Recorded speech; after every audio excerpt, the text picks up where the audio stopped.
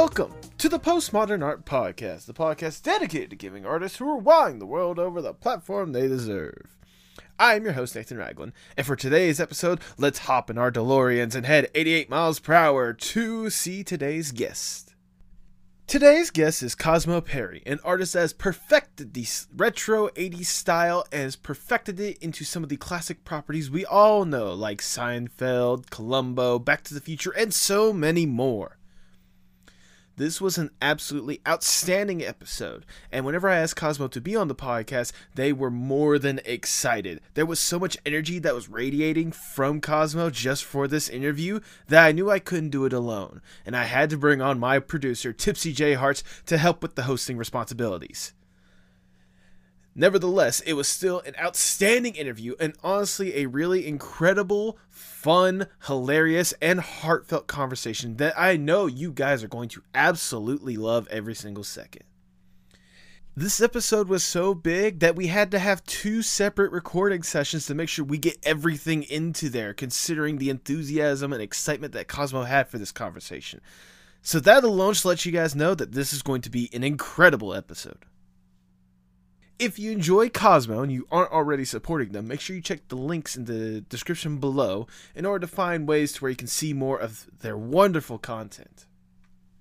If you enjoy the podcast, make sure you like, share, subscribe, or follow whatever audio streaming platform you prefer. 5 stars, please. That sincerely does help, and I do see those reviews, and they are sincerely incredible to see. If you enjoy the podcast and want to support it a little bit more, maybe you should consider going to the merch shop at pmap.creator-spring.com. There you can see some incredible merch done by former artists where you can rock some incredible streetwear. If you want to go even further with that support and be one of the major supporters and the main driving force for this podcast, maybe you should consider being a part of the Postmodern Art Podcast Patreon. There you can get early access to video versions of the podcast, behind the scenes looks, potential opportunities to ask guest questions, and so many more. Support the podcast today at patreon.com/PMAP. But now, without further ado, please enjoy the Postmodern Art Podcast. Hello. Hello. Can you hear me okay? I can hear you wonderfully. Oh my gosh. Yes. Okay. Now I gotta test the camera. Okay. Here's the hoping. I know. Okay. There you are. Yes. Okay. Yes. This is great. Okay. It's exactly where I want it to be. Beautiful, gorgeous, stunning. Love it. Thank you. I'm not gonna lie. I think whenever I think of your aesthetic or whatnot, you rock it perfectly. Oh my god, thank you. This is just how I dress all the time, every day. Okay. Just me all the time. Yeah. So. Well, wonderful. Yeah, thank you for taking the time to be here. I've been so excited for this forever. Since you first messaged me, I was so excited. Like, whoa, this is really happening. I've been preparing for weeks, man. Weeks. You don't know how much, like, that makes me feel so, like, wonderful to hear more than anything else. Because, like, I know that, like, I've had people, like, enjoy the podcast and be excited or whatnot. But, like, you're probably the most excited anyone has ever told me they've wanted to be on the podcast. Aw, well, I'm glad. No, really means a lot. I'm so excited. I'm not even playing. Like, this is really happening. Thank you for asking me to come on. Like, oh my gosh. It's one of those. I've been wanting to have you on for a while. I just needed to figure out a way to ask you, and I've been getting more familiar with Instagram or whatnot. That's how I finally got that bridge or whatnot. Because, like, I've been admiring your art for a while. All right, it's hard not to ignore your art. Seriously. Oh my gosh. My heart. No, when you messaged me, I was actually co-hosting with my friend the Beach Meet. Right? You might have seen me post about it. That day, the day you messaged me, I looked at my phone. I'm like, I saw your message, and I was like, holy crap, yeah, totally. But I was also like doing other tasks that day. Like, but I was also thinking about like, oh my gosh. So the day is finally here. The day is here. I'm excited. The day is here. Mm-hmm. Oh, goodness. You don't know how excited I am, not only for your enthusiasm, but how prepared I was for this little conversation. It's one of those, I made sure to do my research and such, seeing your back catalog. Oh my God. Yeah. There's a lot going on. I have a lot of art.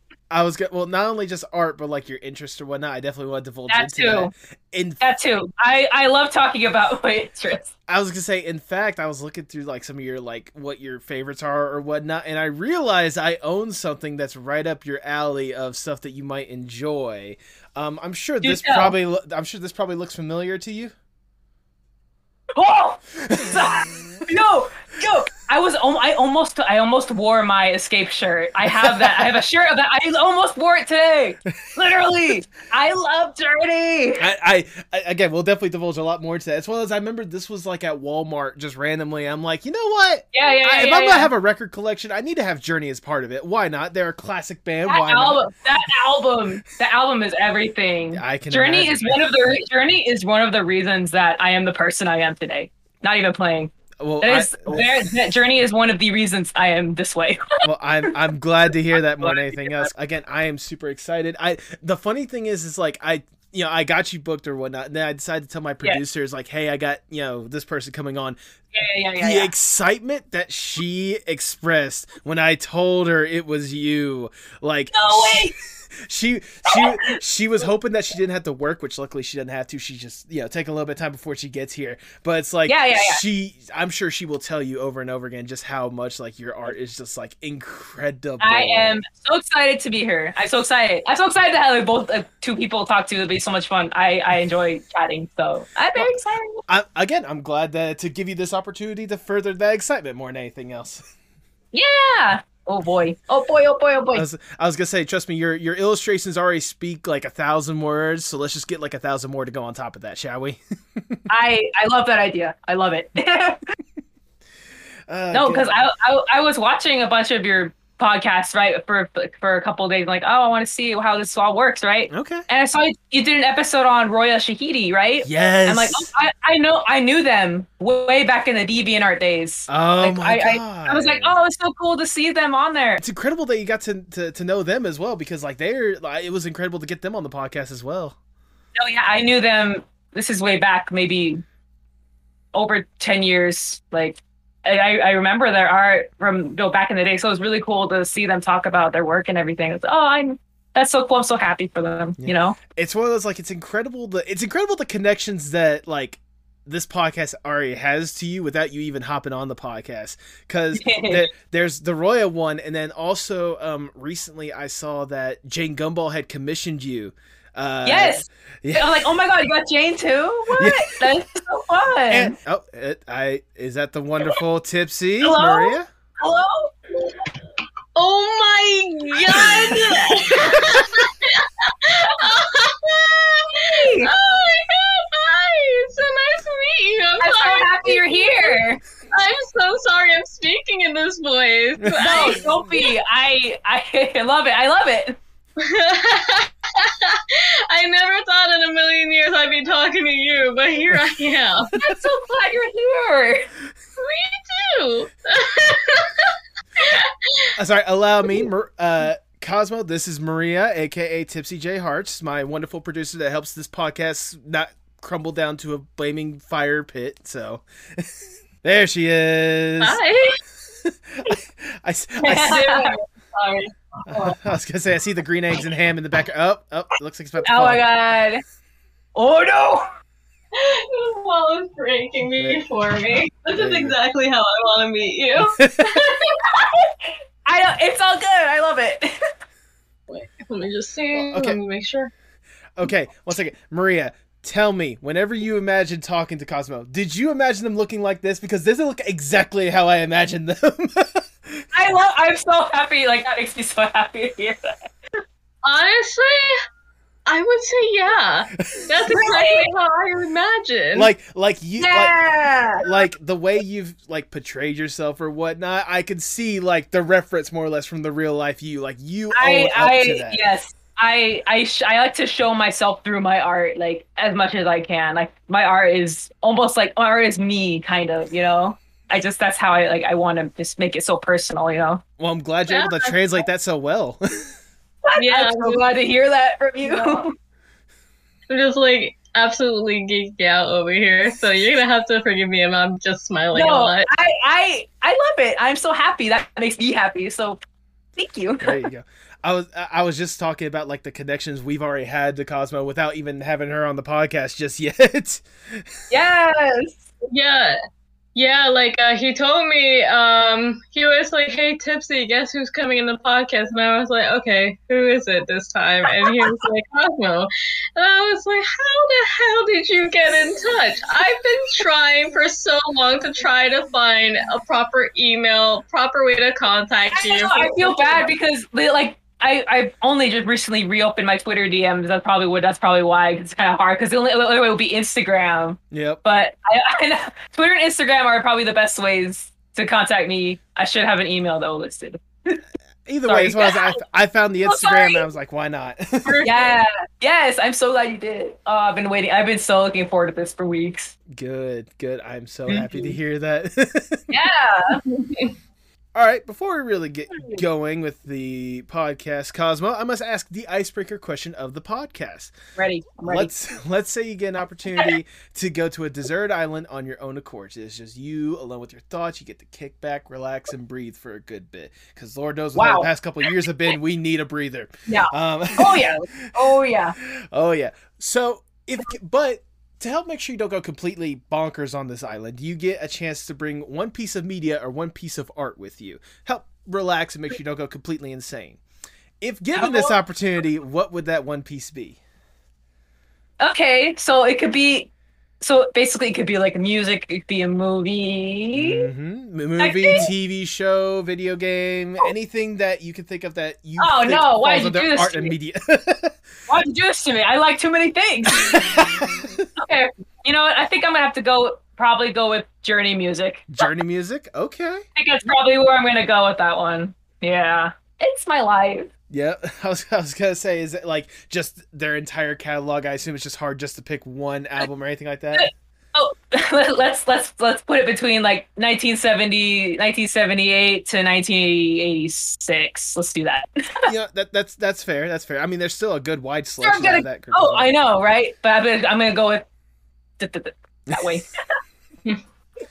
I know we'll definitely talk a lot more about that because I know that is a foundation for the person that you are, nevertheless. But is there any big foundation?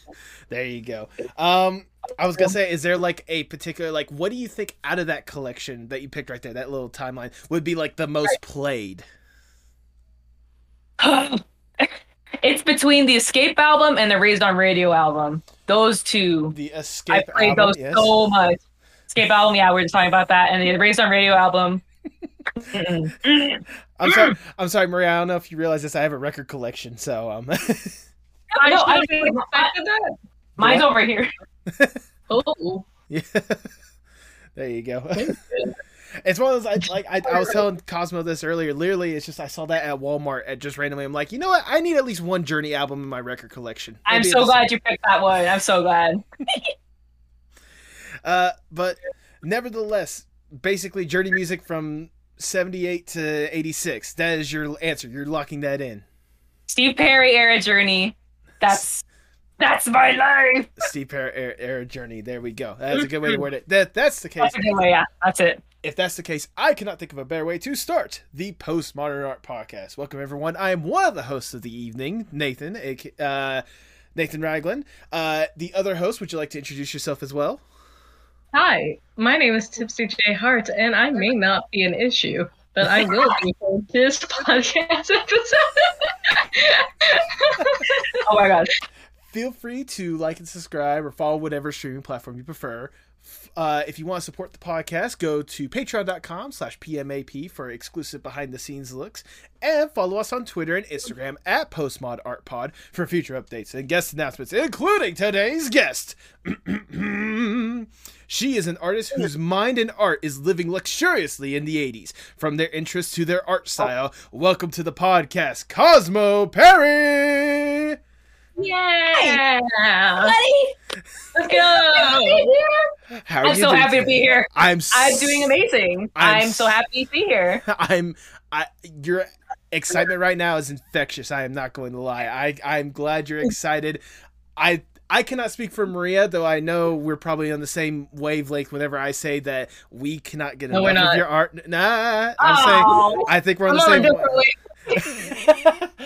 Never, you guys are too nice.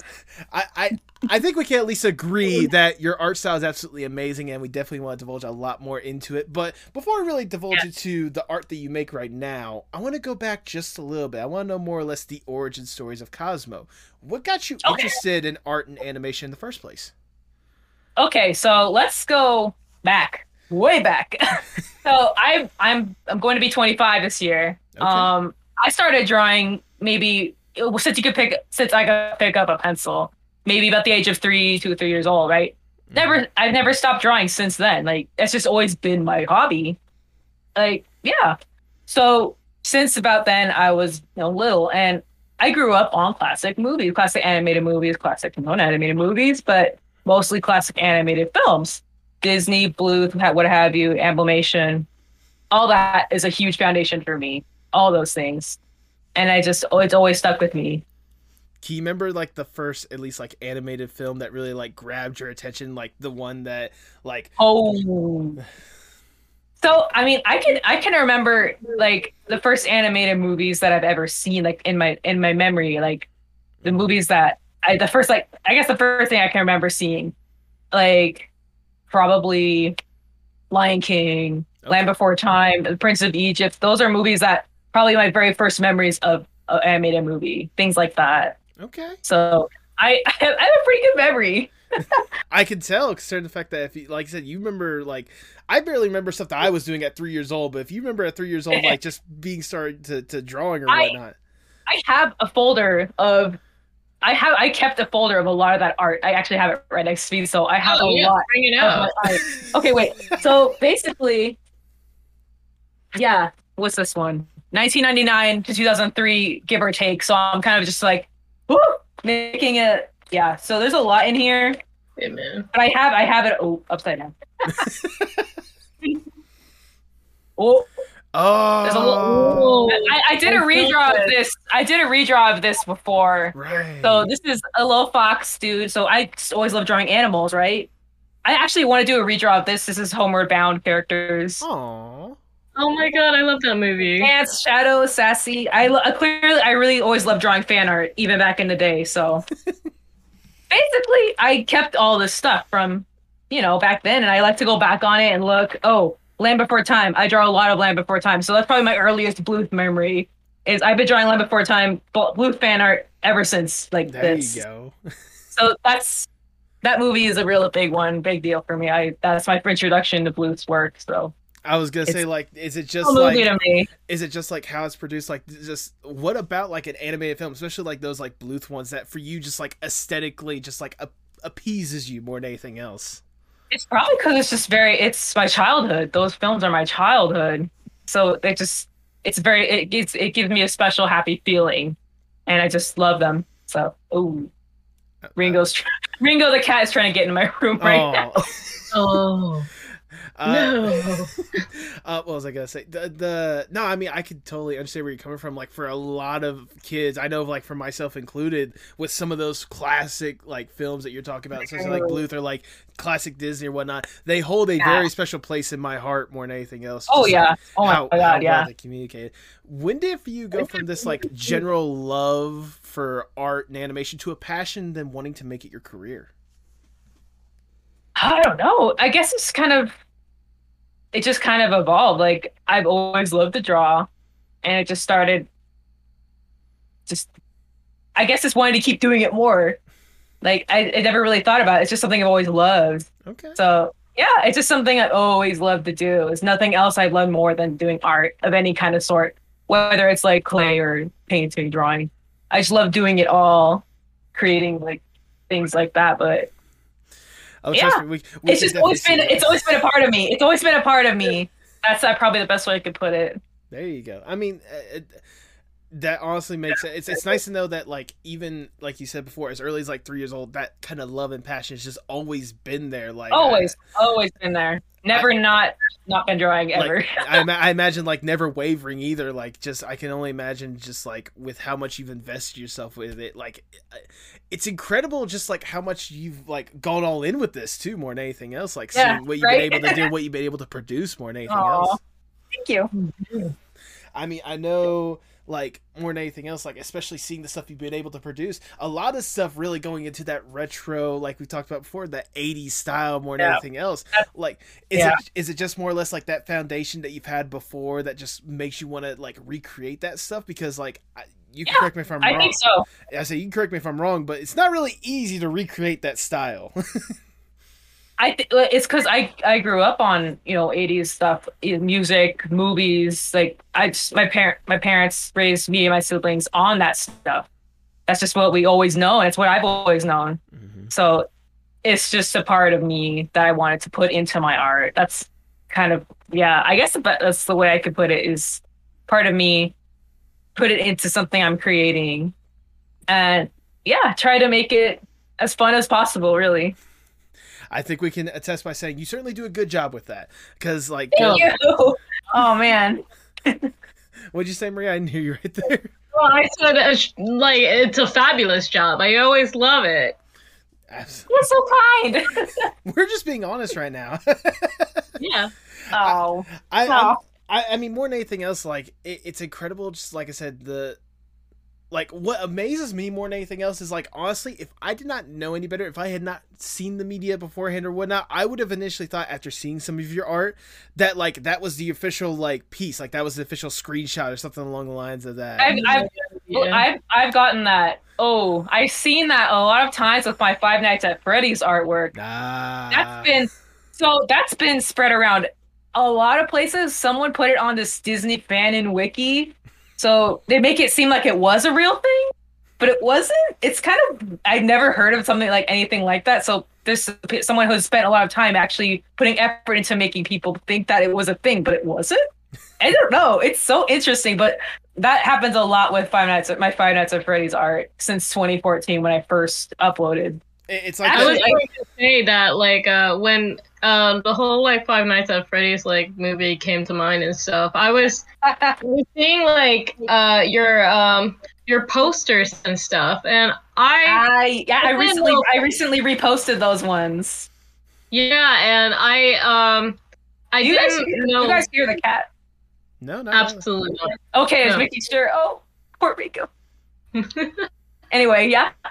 Yeah, like when I first came across those posters, I was just like, I never knew it was from you. I was just thinking it was from the actual studio, and I was like, oh, this is very I've gotten that a lot in the past. Yeah, those have been up for a long time. So people do, I guess they tend to mistake them. I'm like, oh, okay.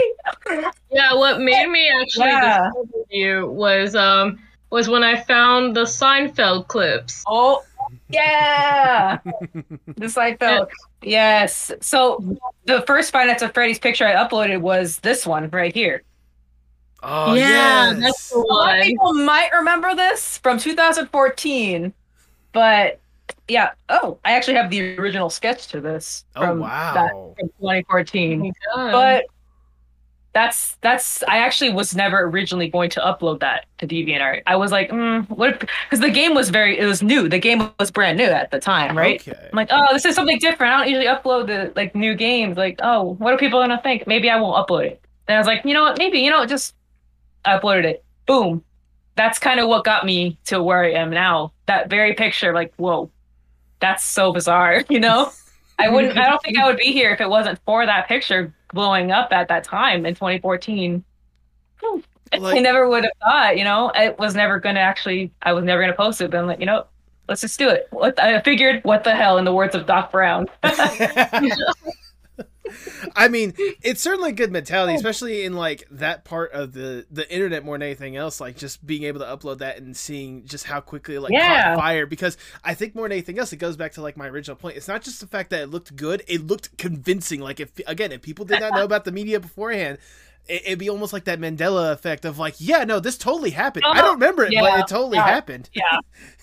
Yeah, I don't know, how old was I? I was like maybe 15. I don't remember. I was, yeah, when I uploaded that, so it was a while back. But you were mentioning earlier about the Seinfeld stuff. I'd love to talk more about the Yes. Seinfeld. Can we? I love it. Yes.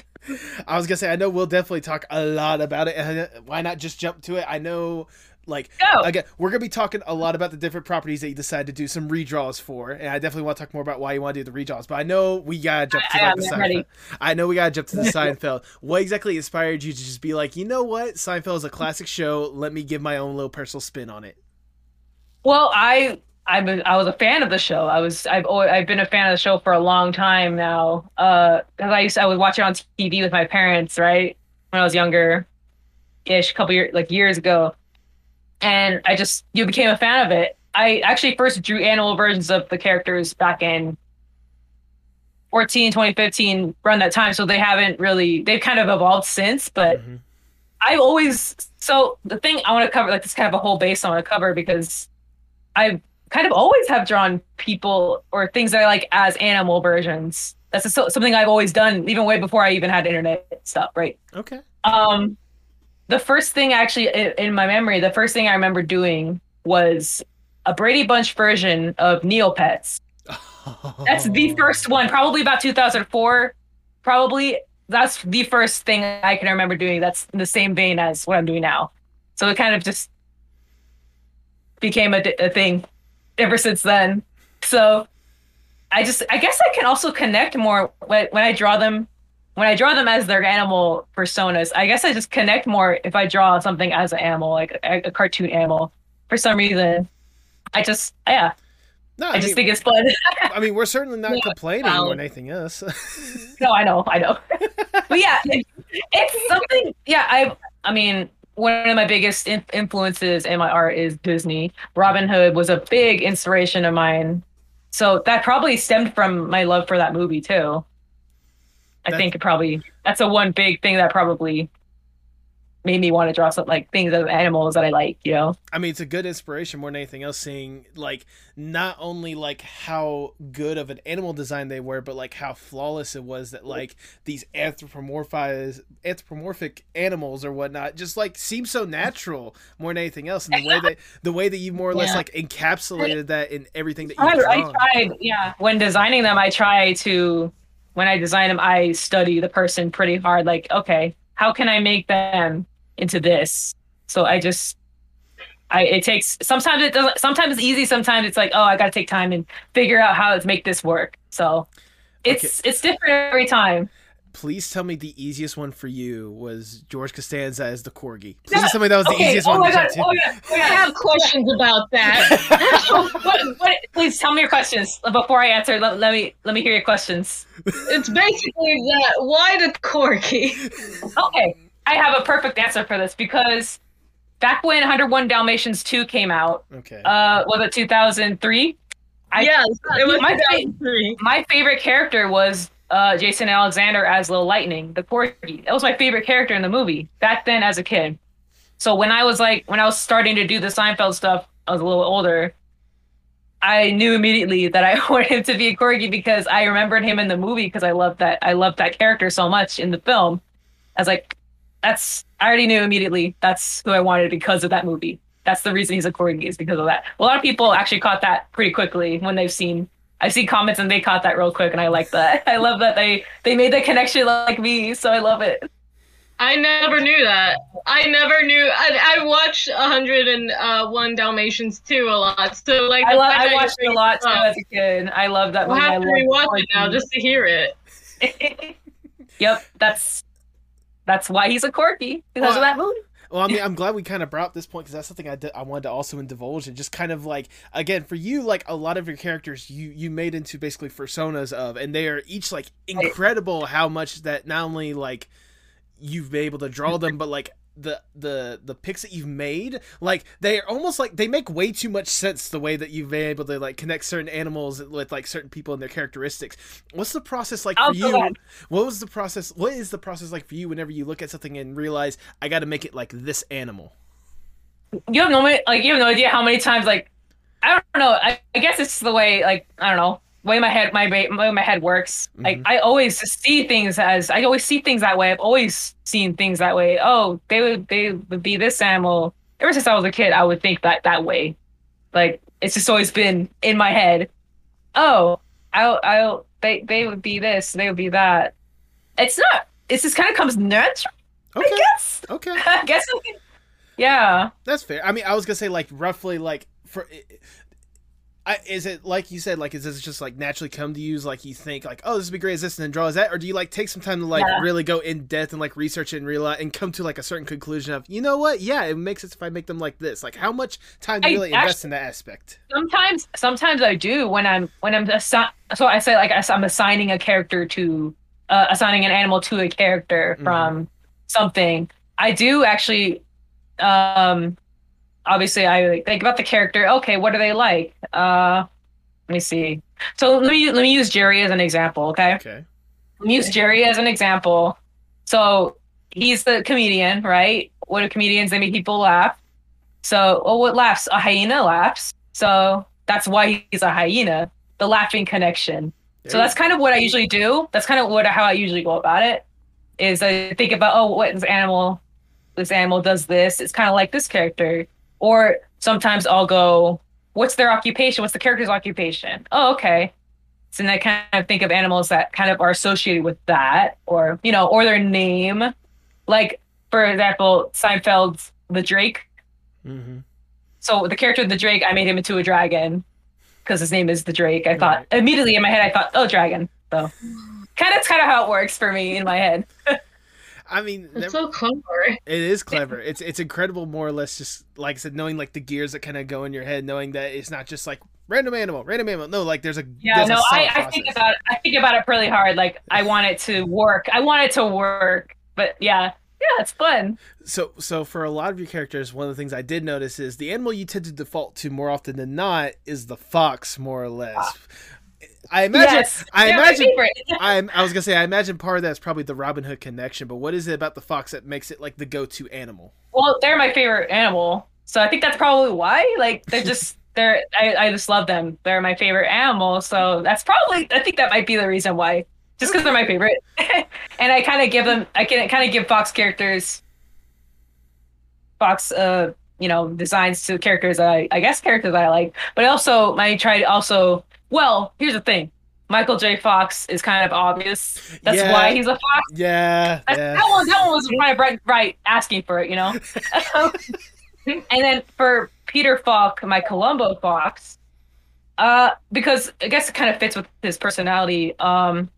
Columbo being sly and he's pretty witty and smart like a fox, but also because they're my favorite, I wanted to give him Peter Fox. It's kind of also a similar name. So he's got a lot of different, I gave him a lot of different reasons why he's a fox, but mainly because I love him and I love him. So yeah, I guess that's probably it. I mean, it's a good connection more than anything else, and certainly a good like default animal more than anything else. Like I imagine, especially at this point, with kind of how much you associate with them, they're probably like, Yeah. you probably have like a design for a fox like you can put down the back of your hand with like no preparation or anything like that. Yeah, actually, yeah, it's kind of a problem. You say problem, I say wonderful to admire more than anything else. Ditto on that. Aw. I'm glad you brought up some of the other properties that you also like to draw for, because one of the ones that I'll get to the big one in a second, the one that I know you for more than anything else, the one that got me to know you for, but I'll ask the other one first. Back to the Future, like you really like nail that aesthetic as well. I kind of asked this with Seinfeld, but what made you? Hey, there you go. I assume that Back to the Future was like one of those movies that I assume like really touched your like childhood more than anything else, and like really like you really wanted to bring that to life. Yes, actually, that project was technically in development for years before I actually did start it in 2019. Okay, It's been in development in my mind for years before I actually put it down on paper. So that's kind of one of the earliest ones I could think of that I wanted to do this with this project. I just had to figure out, oh my God, how many drawings am I going to include? What scenes? It was actually it's a process when I come up with those. yeah. But yeah, that one I really wanted to do it And it was like, oh, 2020 is the 35th anniversary. You know what? Let's just do it. I'm gonna go jump right in. I'm gonna do it. Right? I made it, and I made it in my head. Yep, I'm gonna do this. So in 2020, I released them. So, but I worked on the art 2019 concepts and like gathered what scenes. I wrote them down. Like I would watch it and then like kind of, okay, I want to do this. I want to do this. But I write it down on paper, then get to gathering scenes, whatnot, and then starting work on them day by day, and then set them for release. Yeah.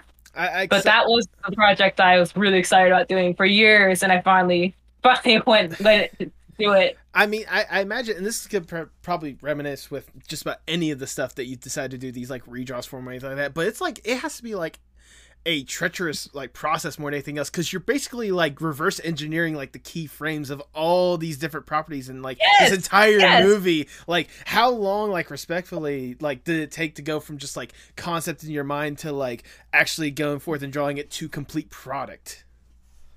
So I guess I could say an example, like one picture, or usually I post them in sets of 4. Mm-hmm. You might notice I posted like scenes in sets of 4 or 2. Today I posted 2. So I'll gather, okay, this is one scene. Like, for example, let's give an example of a scene. Let's think about Back to the Future 2, the Biff on the rooftop scene with Marty. Yeah, there you go. That's a good one. Let's think about that. That's like, what, 4 frames? I think that was a 4-frame picture. So I would put them all side by side. All 4 frames that I was going to redraw, I would put them on my canvas. Okay, let's look at this. What do I want to do? So then I start sketching. Okay, poses, whatnot. I kind of take liberties with the poses. In my more recent ones, I take more liberties, make them a little bit different than the actual movie frame, because I want to make this more expressive, right? A lot more animated, more or less. Yes. I try to, make them a little bit different, but not too different. I want them to be also recognizable. So yeah, I just sketch it, ink it, and then maybe take a break. I don't know. Depends on how many, like, what kind of, if the scene is complex or not. If it's simple, I don't take very long. Ink it, color it, and then get it ready for when it's going to be released. So it's not usually a very long process because I give myself deadlines. But when I work on those projects, I give myself a deadline. So, for example, it's April, right? Yeah. So, I worked on art so I'm Back to the Future 3. I'm working on Back to the Future 3 currently. And I worked this month of April, I worked on the post I'm going to release in July. Oh, wow. So I work very ahead of time. I want to make sure I'm like I want to keep myself on a schedule. So I would always work maybe 2 or 3 months in advance on scenes that were like going to be released later in the year. So I kind of work that way. I kind of give myself a schedule, sort of, and I know when I'm going to release something. I don't just usually I don't release something immediately. Sometimes I'll like kind of keep sitting on it for a while, and it's like, oh, I don't know when I'm going to post this, but at some point I will, right, type thing. Yeah. I mean, nevertheless, like the dedication and the like, I'm trying to think, like the mentality that you have, like that's something to admire more than anything else. Like the fact that like, what's the word I'm looking for? Freaking the discipline that you have for yourself. Like that is incredible, kind of how you set yourself up and how you like go forth with some of these incredible frames from all these different TV shows and all these different movies. And of course, the big one I finally want to get to more than anything else, the one that I first heard of you from more than anything else, Columbo. Like, goodness. I love it so much. I was gonna say, what is it about Columbo that also has a very special place in your heart, and what made you want to recreate that as well? All right, so let's get into this. So I grew up watching the show again. I grew up watching that with my dad. My dad introduced me to it. He grew up with it as well, so I watch it with him all the time. We still watch it together all the time, and it just became such a special show to me. I kind of gravitate towards certain things easily, and I kind of get really connected with it, which is Seinfeld, Back to the Future, Columbo. Those are things that I gravitated towards and held on to, something dear to me. So Columbo, actually Peter Fox, he started out as just a little doodle I did while watching, watching it with my dad, right, on TV. And he just started out as a little doodle. Oh, he's a fox, cute. And then he he became this big thing where I was like, he started a little sketch. That's all he was at first, just for fun, because me, the one who always draws things as animals.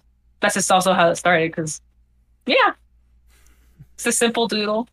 That's a little fox. Yeah. And then the rest is history, I guess. I mean, I think you certainly picked, especially with that one. Even like, I assume, you can correct me if I'm wrong, is that like the first show that more or less you wanted to do like the recreations of more? Because was that the one that kind of sparked the rest? I think Seinfeld was a little bit before that. Okay. Not by much, but yes. So they're kind of around the same time, but I just really, at that point, I was very, very fixated on Columbo. And I was like, I'm going to do every episode, all of them. I think I actually might go back and do them over, like do some more, like because some of them are older, and I want to kind of give them a upgrade, if you will. Yeah. And I'll probably go back and I'll go back and do some more probably at some point soon, because I can't get enough of it. I love doing them. Yeah, I mean, I can certainly tell just by the amount of stuff that you've done and the amount of recreation you've done with that kind of stuff. Like, does it ever amaze you, like, just thinking back of how much you've invested in all this? Like, you ever have to step back and be like, how in the world did I create all of this? Oh, no. Sometimes I go back to look at the 2017 ones, 2018 ones, because that's when I was kind of doing it chronologically. I look back sometimes and I say, whoa. That's a lot of pictures. It's kind of in the same vein as Back to the Future now. It's kind of the same thing, but kind of not. But yeah, I'm like, wow, I did like 100 million pictures in like a few months. Goodness, like it's insane. Like I said before, like the production that you've been able to put in, like the amount of detail and time, and like more than anything else, what amazes me is not just the fact that you were able to do it, but the amount of character and personality that matches up with the characters that are already like exhibiting that on screen, but like you not only match it but exceed it at times. Like, how important is it for you to make sure that like every little detail, like every little expression is as animated while grounded as can be? Very, very, very, very important. Expressions are one of my favorite things to ever like draw. I've always loved drawing expressions. Crazy ones, like any kind. Like, I always love drawing expressions, and that's a very, very important thing to me. Yes. I want to capture, but I also want to exaggerate, There you go. Yeah. That's fair. Do you have, thinking back of all the different like redraws and recreations that you've done or whatnot, is there a one that you could think of that was the most difficult for you to recreate? Like making sure that you got every little thing perfect. So, like, for like what show or movie I've done, or like a scene, like whichever one you think was like the most difficult for you to like recreate and really like nail the aesthetic more than anything else. Because I think I'm gonna go with my Back to the Future project on that, because it's so like Back to the Future, everyone knows it. So I'm like, I feel like I have a big task to make this look decent, I guess, for people to like look at, right? That's fair. I felt like that was probably the one I can think of. That's honestly. This is a cheese, by the way.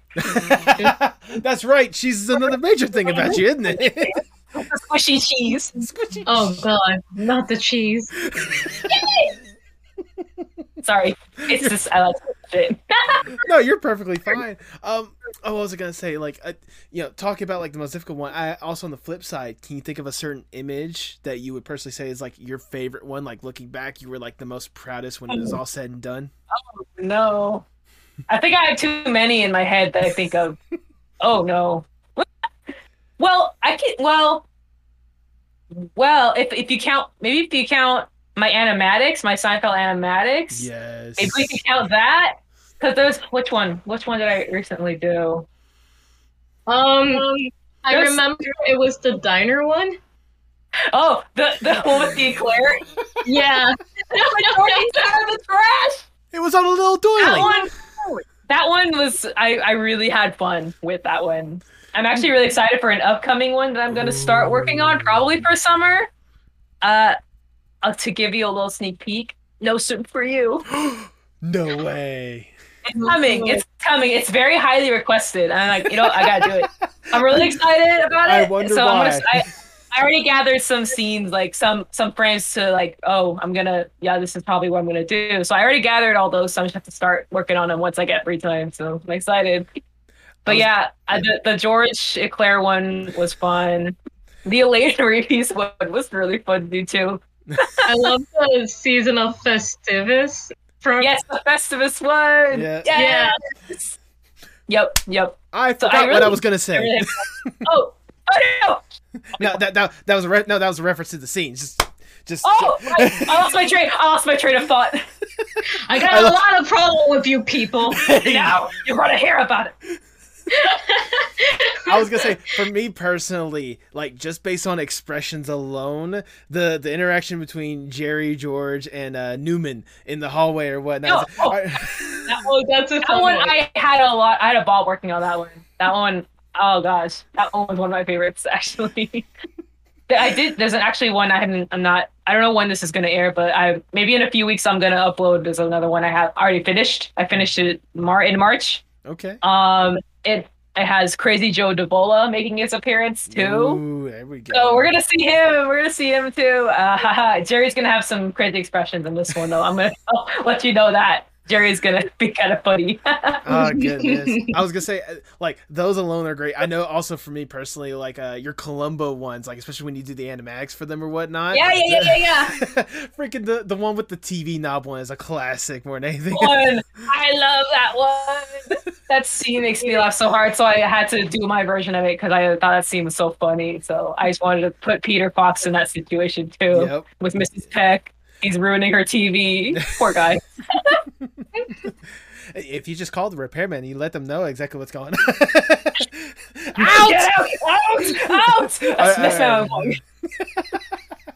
Oh, it's like what's incredible, like I said before, is like, again, like these scenes on their own, they're already absolutely outstanding and hilarious and memorable more than anything else. But what you add to them with like the characters and like the expressions and like, again, like they make it like even more animated than anyone in Hollywood could have made it animated. Yeah. The reason I do them is just for fun, for something silly, you know, just for fun, just something for people to enjoy, you know. I just love making them, and I want to share them with everyone else. I guess that's probably the best way to put it. Like, are you also amazed by the reception that they have had more than anything else? Like, just seeing. Okay, so yeah, I didn't expect the reception on YouTube for the Seinfeld ones. That's constant. Like, people are seeing it. I guess people are telling me the algorithm is showing them to them. Like, oh, what? That's so weird. But I did not expect people to get that much enjoyment out of them, and that like makes my day to see all the time. It really makes me so happy. I'm wondering how widespread that like reception and like the algorithm is, because I'm wondering, like, have you heard from any of the people that were involved with that kind of stuff, like the original projects? Have you heard from any of them saying that they've seen your project or love it? No, I'm kind of nervous to hear about that. If they do, I'm like, oh my gosh, I'm so embarrassed. Not really, but kind of like, nervous. What would they think of it? I guess, kind of thing. What would they think? I imagine, like, at least in my mind, I'm thinking, like, probably the easiest one to get it to. I imagine, like, maybe like a Christopher Lloyd or like Jason Alexander, one of those, like, getting to see it. Yeah, they're very active online, pretty much. That's probably what it would be. I mean, either way, like, just getting them a chance to like see it or whatnot, like, I can only imagine, like, if this is just like us talking to you, like, I imagine the people getting to see their performance being animated. I can only imagine how surreal it must be for them. I wonder, if that ever happens someday, wow, I'll probably be kind of speechless without speech. We'll see. I'm just gonna, if that happens, that's so cool, right? So maybe we'll never know. I'm sure it will happen someday. I mean,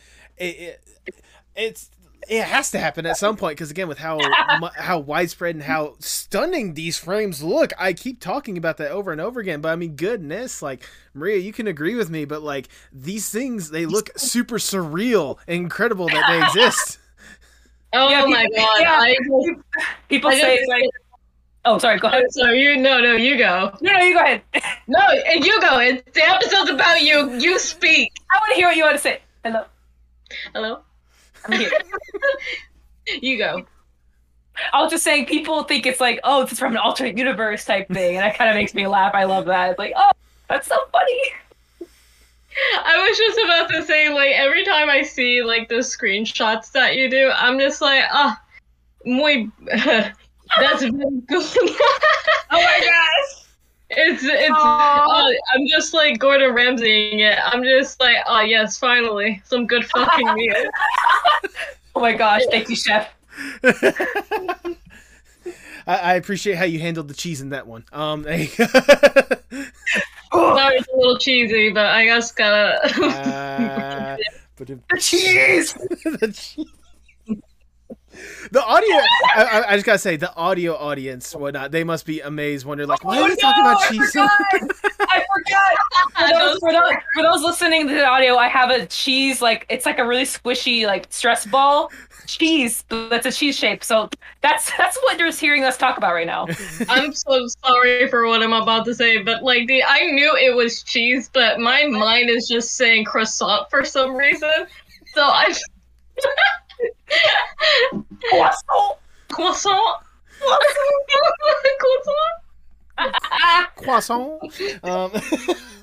No, but what was I gonna? But getting back to the interview before we really divulge too much into before we sorry about the cheese conversation. Sorry. Don't worry, this is a Gouda conversation, but I would like to get it back to where we were going. Get out. Yeah. You can't tell me to get out. This is my podcast. This is our podcast, but yeah, that's what I thought.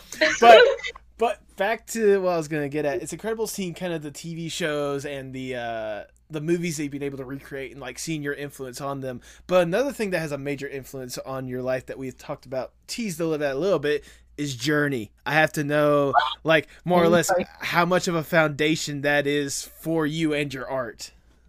Huge, massive. Oh my gosh. It's one of the things that really like had me diving into like my enthusiasm for the 80s and vintage. Like that really, when I discovered, well, not really discovered, because I knew, obviously I've known about Journey. Who doesn't know Journey's music, right? Yeah. But when I really wanted, so think about me is when I find like, oh, I really like this thing. I really like that thing. I will really like go into it. I will look at everything. I will look at every interview, I'll read everything. That's what I did with Journey and Steve Perry. I was younger, and that really, I just really wanted to be there. I wanted to feel like I was there. I was part of that. That's what made me like this 80s person. Journey is something that really turned me like into this. But yeah, when I get into something, I get into it. I get very obsessed about things a lot, as you can see from my redraws and stuff. It's just something I love so much, right? I was gonna say your redraws, your enthusiasm, your back wall right now just filled with all sorts of different memorabilia. I really love collecting things. I can tell, and it's a great collection more than anything else. But back to Journey for a minute, and I was like, you talked about like Steve Perry alone. Like, correct me if I'm wrong. Is that part of the inspiration why you go by Cosmo Perry online? That's the reason. That is the reason. Perry, yeah. I mean, yes, Journey is. I was they made me into the person I am. They shaped me. The music shaped me. Steve Perry. Oh yeah. Yes. That's the best thing I could do. I was gonna say, like, I know you even went like one step further with it, because I saw that you were at least attempting to make a concept for a thing called Journey Beyond. Journey Beyond has been a thing I've been working on for almost 12 years, right? So it's been, yeah. Oh, yes. How would you describe Journey Beyond? So the characters from Journey Beyond started out as a Steve Perry. So the characters were like personified versions of Journey albums throughout the years, but they're also look like Steve Perry. They started out as a weekly comic strip I used to do when I was younger, and it kind of just it's evolved throughout the almost 12 years that it's existed. So Journey Beyond was like a fan art thing. It started out as Journey fan art technically, and I'm still working on it. I've just been so busy, but I'm still working on it. It's not dead. It's alive. Right. I'm working on reviving it into a whole new concept reboot. It'll eventually be a webcomic. once I get the story finalized, because I want to make a real story for it. Because it used to be, obviously, I said, used to be a comic with just random situations with these characters. But yeah, it's still going. I'm just working behind the scenes on stuff. Yeah, no, Yeah. I totally understand. But I mean, even then, like the foundation that you have there, like it's a good foundation more than anything else. Because I'm sure you could probably attest to this as a fan of Journey. It's one of those like Yeah. their albums, like whether it be the art or the music itself, like really leaves a lot to the imagination to like really create a world Yeah. and a landscape that I yeah. imagine. The world of Journey Beyond is it's Journey album centric. There's so many references to them because that's the foundation. I wanted to keep that there, sort of, but also make it into its own since it's been existed. Right. It's come into its own. I mean, I can only imagine, like I said before, like just seeing like again the foundation that is there more than anything else, and like what I was trying to say was like the landscape that it sort of leads. It's more or less like just clay or putty in your hands that you're just eager for the chance to like grab it and like mold it into what you want it to be. Cheese in my hand. Yeah, cheese. Yeah, so it's still there. I'm molding it into something that then it'll be ready to be out there. So I'm just working on refining some details of the characters and story. Right. Yeah, I'm excited about it. It's a really special project to me because I've been working on it for so long. Probably my longest running project. Yeah. And I mean, nevertheless, like it just sounds like even like just what is there, what's out there, whatnot. It already looks to be like something unique and wholly like amazing more than anything else. Knowing the foundation behind it, the art style that you can bring to it more than anything else. Like I can only imagine how over the top fantastic it can be. I'm trying to make it something interesting. I'm trying to make it interesting. I'm not a writer. I don't know how to write, so I'm trying to make this work. But yeah, I want to make it interesting enough for people to be like into. Oh, I want to read more. I want to know more about it. Right. That's what I've been doing lately. I was gonna say, Maria can attest to this. I'm barely a writer. I can totally understand where you're coming from. I can't do it. It's so hard for me. I like drawing. You're telling me this in the middle of the podcast now that you're not much of a writer? I said, I said I'm barely a writer. I didn't say I'm not a writer. I mean, obviously, based on the pilot that I wrote, it was a good foundation, if nothing else. We're just everyone is sort of a writer. I don't write at all. Like that's why I had like anytime I'm doing anything that involves writing, I just have him do it. Not that I can't do it, but I'm just I don't want to do it because that requires big brain energy, and I don't have. Oh yeah, it does. Writing is so big brain. I appreciate any writers out there. You guys are amazing. I was gonna say, like, when it comes to writing, at least for me, like, because I'm also getting like fairly new to like animation writing or whatnot. My goal at this point is to try to translate what Maria is trying to create. You know. I get you. Yeah, I get you. Am I wrong? Am I wrong, Maria? Yes, and somehow somehow we're still alive and breathing. Oh my god. Goodness. But what was I gonna say? Freaking going back to the original podcast itself. It's one of those, whenever you do get the opportunity to really like showcase the Journey Beyond and really get to produce it and make it what you want it to be, like what should the people expect? Just something fun, something.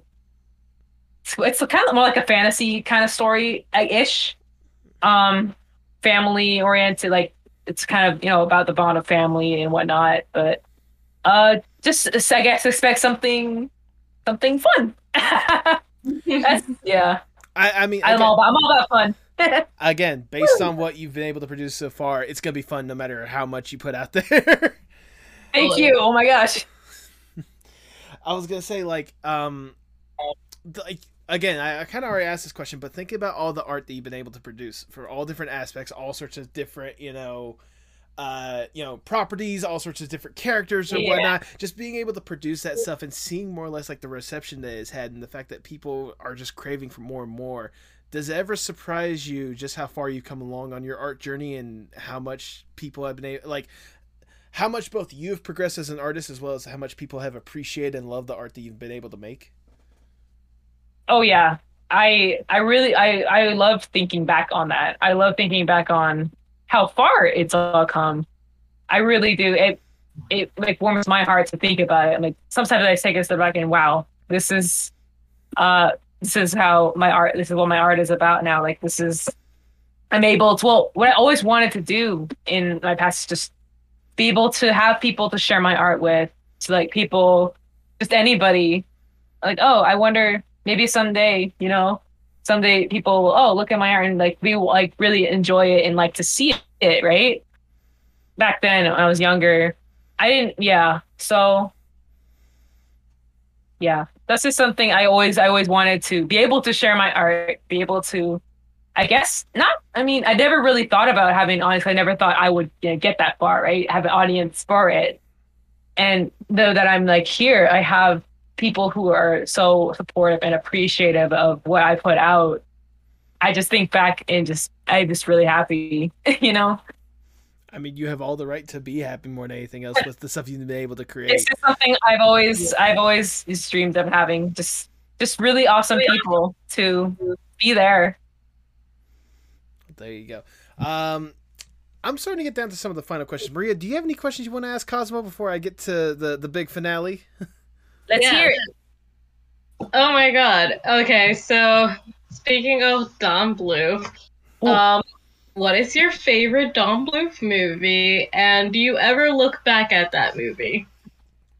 Yes, I watch it a lot. I still watch it. Land Before Time is my favorite because it was my first Bluth movie I ever saw as a little baby. Right. I watch it all the time. I can't get enough of it. It's my favorite Bluth film. All Dogs Go to Heaven is also up there too. I own all of them on VHS, but I watch them. I just watch them. I love them so much.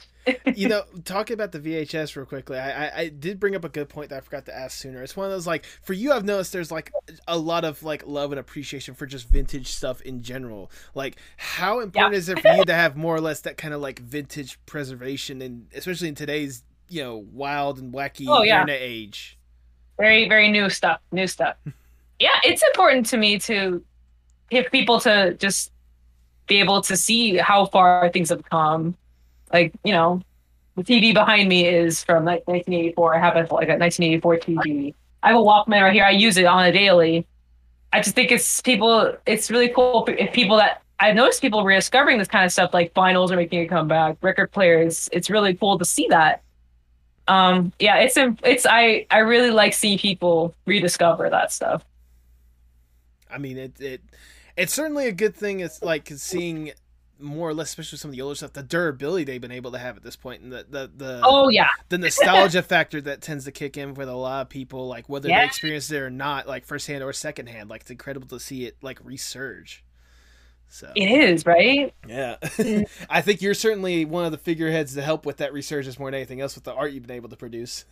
I noticed that, and I'm like, that's so cool. I never would have imagined that would have happened. Exactly. That's just really cool. I find that to be it's really amazing, cool. Do you have any more questions, Maria?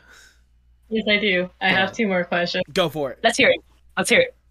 I want to see that fursuit head, please. Oh! Because we've been staring at the corner of the screen for a good while Let now. me get it. Hang on, I gotta take these out real quick. Okay. Okay, I don't have my headphones in. Let me just grab one, put it in. Okay, here it is. God, that's amazing. I made him. He's my boy Cosmo. Yeah. You made him? I made him. Oh, wow. What? Foam, hot glue, materials. Yeah. Woo. You became my favorite person today. Oh my god. How long did it take you to make that? This character's had a lot of suit revisions throughout the years. This version is from 2020. Mm-hmm. I spent maybe off and on maybe a week or so on this revision of him. Yeah, I think so. Yeah, something around that. So I love building them. It's just fun. It's another art form I love. Is just to make things like like this. It's like a making your character come to life. Yeah. That's so, and it looks so. It looks like exactly like your drawings too. I tried. I really tried because I wanted to capture the real cartooniness of it. You know. Yeah, he's fun to wear. I love to just. Another thing about me is the reason I got into this. The fursuiting, I call it like performing as a character. I've always loved to perform. I was involved in a lot of like productions and theater, right? Okay. That's one of the reasons I love doing this, because I get to I love performing and doing that kind of stuff. And becoming a character is just everything. I love it. It's like Disneyland. There you go. That's a good way of looking at it. Yeah. I was gonna like go ahead and also say like just like admiring it. Whatnot. No, what was it? Yeah. Words are wonderful. Sorry, brain need to reboot real quickly. I was gonna say like you say it's like a fursuit, but like if you hold that like just the right angle or whatnot, it's just a reflection of you. Let's just be honest. Oh my gosh. I mean. Yeah. Also, where are you? Cosmo, why are there two heads of you? Oh my god. Because I am Orange Boy. There you go. Oh goodness. Any other questions for Cosmo, Maria? Let's hear it. I love questions. I'm gonna have to put you on the spot for this one. Uh-oh. But okay, so what if you were to do us as animals, what would that be and what would I be? So he already told me that he would be a red panda, right? I asked you that question before, right? You did, but I also want to know, like, now that you actually had a chance to like sit down and talk with me or whatnot, I don't know if that image like lines up or if you had another animal in mind. I really like the red panda for you. Okay. Not gonna lie. I love that. You can thank Maria for that one because I asked her for a previous thumbnel, like what animal I should be or whatnot, and that was the connection that she made. So I love that. I love the red panda. That's great. So let me see. I'm gonna look over my monitor real quick because my computer's up here. Oh my gosh. You know what? This might be kind of. This is pretty expected of me. I think you would be a gray fox. Okay. Oh. I see a gray fox on you. Gray foxes are so cool, just like you. There you go. I was gonna say, Maria, what is the usual like fursona or animal sona you usually make for yourself? Yeah. I'm not gonna spill the tea until. Oh, come on! I'm sorry, I can't give you that. I understand. That's fair. I was gonna say, like, I'm glad you also asked that question because it did also lead me to one last question that I forgot to ask as well. Like, obviously, like you've already created a whole bunch of like, incredible fursonas and incredible properties or whatnot. Is there a property? Is there a TV show or a movie that you've been itching to like give your own recreation for that you haven't touched already? So I kind of get this similar question sometimes. Like, oh, are you gonna do any other ones? Are you gonna do? Because, well, the thing is, with Seinfeld, my big three here, Back to the Future, Seinfeld, Columbo, they're just very important franchises to me, right? Right. So it's like I haven't really given much thought to other ones because I'm not as a huge of a fan of them as I am with those. It'd be hard to like think of one. I mean, actually there is one. I'm looking at one of my other video cabinets right now. Mm-hmm. I kind of had years ago, I kind of had thoughts of doing Ferris Bueller. Ooh. But it's not obviously nothing like set in stone. It's just something I had an idea. Like, what if that was a thing? Around the same time I was coming up with Bark to the Future. Mm-hmm. I'm like, that would be fun because I can already think of things for that one.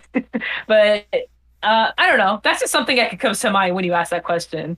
I don't know when or if that would happen, but that's just, I guess, an answer I have for that.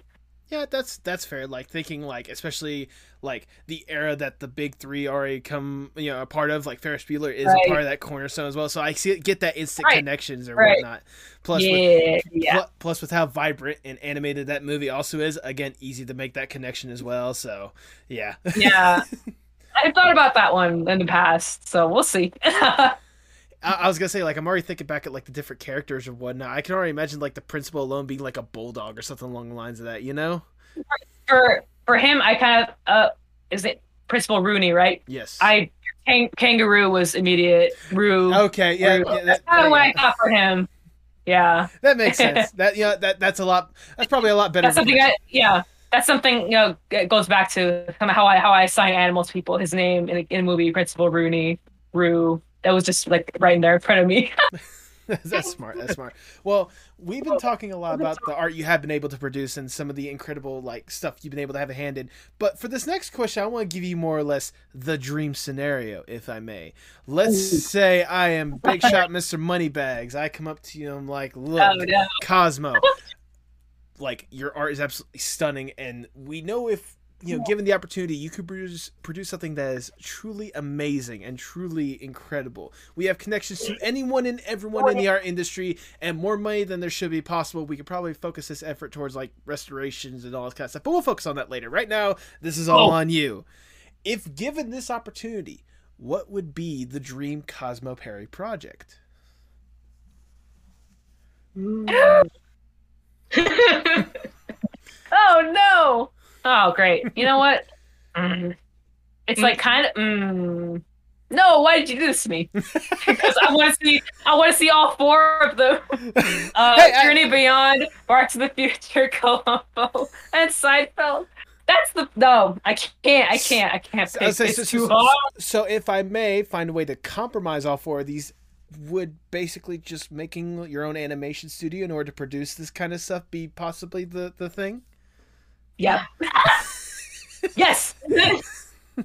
There you go. Like I was gonna say, like especially like if like in this universe or whatnot, we'd be able to get you the rights to all those properties to where you could actually make that recreation or whatnot and make it like a true animated form. Like, yeah, I can already imagine that stuff. Right? Oh man, Cosmo Fox Studio or something. I don't know, something silly like that. The Big Cheese. I was gonna say the Big Cheese. Big Cheese. The Big Cheese. The Big Cheese. Yeah, Cosmo Fox. Actually, yeah, Cosmo. He's actually been a character that I've had technically for a very long time. Okay. One of my because he was my persona. I used to draw myself as. So he started out as a Neopets OC, if you will, right? He was a Loop Neopet. And right? I was obsessed with Loops. I have a huge collection of Loops right over here, but he started out as a Loop, right? And he's evolved since 2005, 2004. He's been with me ever since because Neopets was actually a very big influence on me too. Artistically, Neopets was really one of the things that helped me learn to draw too. I loved it so much. It's amongst my influences in my art is Disney, Bluth, Neopets, Emblemation, 2D DreamWorks movies like Spirit, Prince of Egypt, what have you, Looney Tunes. Like all those things I wanted to. That's what my style is kind of like a mixture of all that. All my influences throughout the years, I kind of wanted to make it and turn it into something like my own thing, I guess, kind of. Yeah, I was saying it's a nice, good, like delicious animation suit that's produced a wonderful dish that is your art. Oh, maybe with a little bit of like cheese shredded on top, just for extra measure, you know. Yes, cheddar. Give it a nice je ne sais quoi. But sadly, we gotta get down from the clouds, from the dream scenario. We gotta get back to reality, and I'll ask the ever so generic question: where do you hope to see yourself, say, 5 to 10 years from now? Okay, so I mean, the last 5, 10, 15 years of 20 years of my life have been like this, almost the same thing as they are now, like just doing art, just constantly drawing, right? And for the next 5, 10 years, that's kind of what I want to keep continuing to do, just to draw. I mean, just anything. It could be anything, like, because drawing is something that's always been part of me. Mm-hmm. So in the future, I want to keep doing that, whether it be like, commission work, character design work, like a promotional artwork that I've done for like conventions, and I've done some for theater stuff as well, like performing arts. I've done promotional art when I was younger for things like that. So that's the kind of stuff I like to do, and I kind of want to keep doing that kind of stuff. But as like for specifics, I don't know.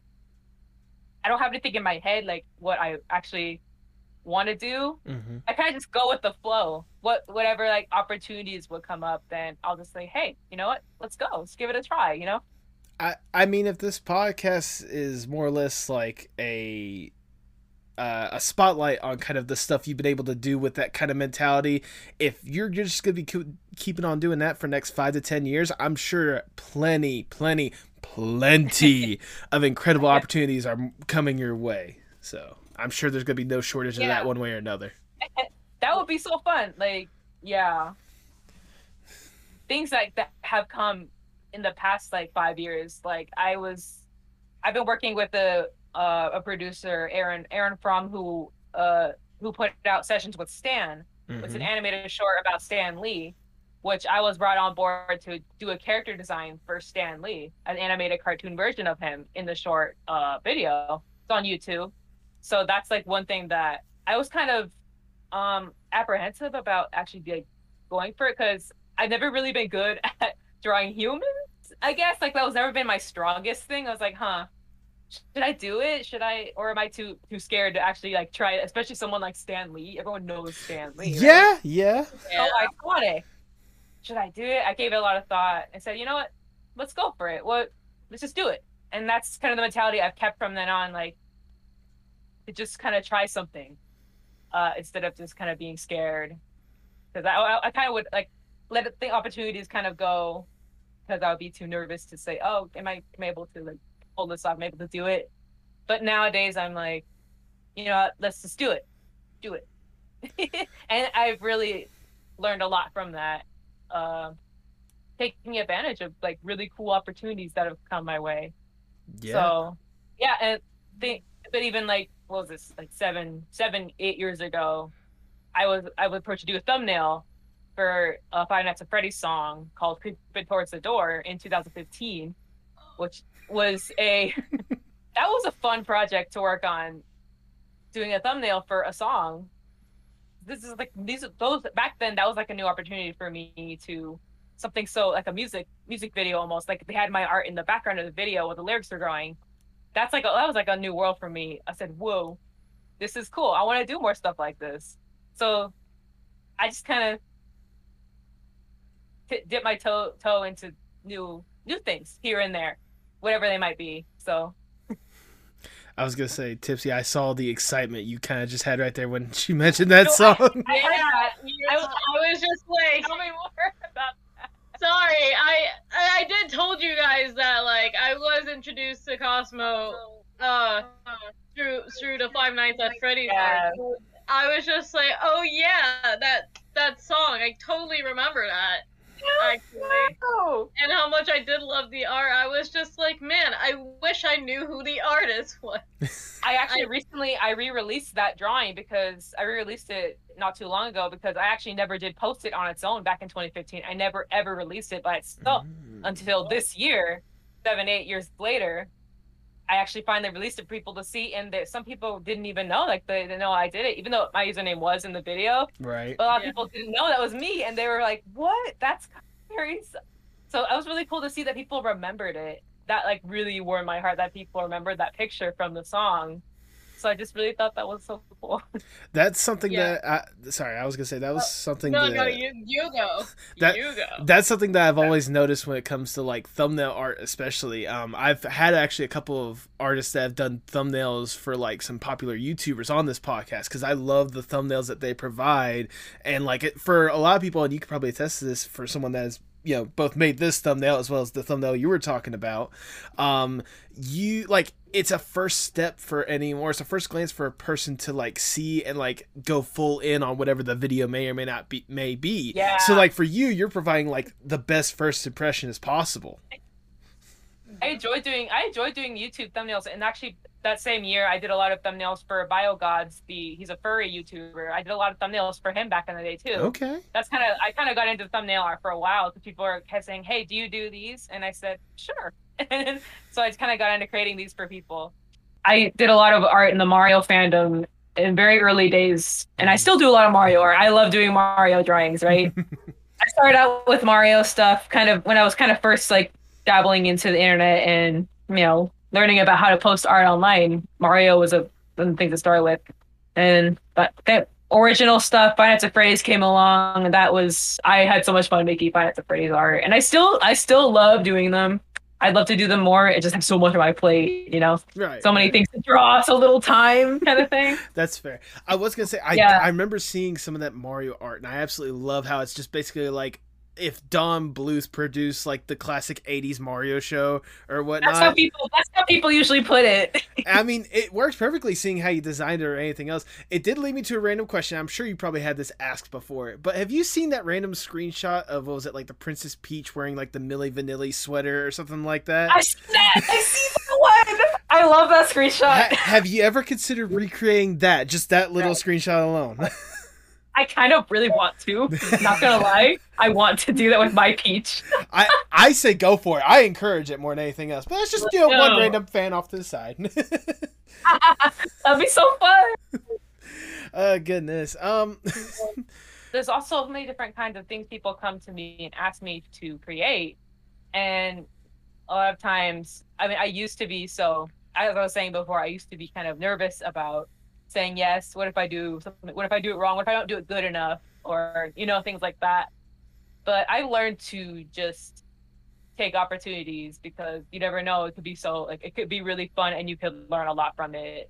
That's what I've learned from doing character designs for Aaron, the Sessions with Stan guy. I've worked with him before we did Sessions with Stan because I was brought on board for Stan in 2019 to do his character design, and it was released in 2020. Okay. So I've been working with Aaron on some other projects, back in the day. So thanks to him, actually, I've been more comfortable doing human designs, doing character sheets and whatnot with humans because he had me do a lot of fun stuff, right, in the past. So I have to thank him for giving me a lot of confidence to take on more projects like that. I mean, that's fair. I was gonna say, I mean, it's incredible the human designs you've been able to do.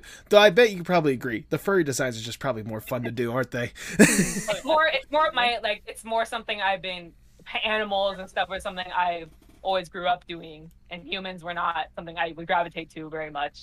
I was more animal characters. That's I love to draw animals. Yeah. When I first started actually really delving into human designs was when I started Journey Beyond in 2011. Oh, that's what really got me to actually starting drawing humans seriously, because they were still not great because they're super cartoony and not really amazing humans, but that's what really got me delving into actually drawing humans properly, thanks to Journey Beyond and the fact they were human characters. So that actually got me. Back then, it got me to drawing humans a little bit better, trying to improve it from then on. I mean, either way, whether it's human or animal designs, I mean, you still knock it out of the park just about every single time, especially with all the opportunities you've been able to get with that stuff. I know we kind of talked about earlier, just all these different, opportunities that you more or less created for yourself, but I forgot to ask, obviously, this led to some incredible opportunities that you've already mentioned a little bit with some of the thumbnails. I know we mentioned this beforehand, but you've been able to do some book covers and stuff for a thing called Animatopia. Yes. Wait. Hang on, I'm gonna grab it. Hold on. Grab it. Oh my god. There it is. Show those beautiful people. This one right here. Look at that. Wow. Oh my god. To do because I love doing toony characters. Mm-hmm. There was some really cool ones on here. A lot of different styles going. Oh, so yeah, that one was cool. That was a cool one to do. But yes. So I love doing these new opportunities, new kind of medium type things. Ooh, sorry, grabbing something. Okay. I wanted to ask real quickly, obviously you talked about a whole bunch of previous, opportunities or whatnot, whether it be the ones you created for yourself. What would, in your opinion, be like the coolest opportunity you've been able to do thanks to some of your previous stuff? Like, you know, people be like, oh, I loved you doing this. Like, could you do this for us? Like, what was the coolest opportunity for you? Oh boy.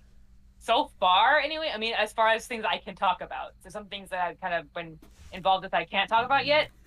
So, I think for okay, I might even like, I might be forgetting something, but I think right now it might be the Sessions with Stan thing. It's probably one of the, like, the coolest things I thought I was able to be involved with. Mm-hmm. If I'm not forgetting something, but also convention art, doing art for like furry conventions too. That's something that was just so cool to finally get to do. So it's kind of a tie, I guess, between things like that.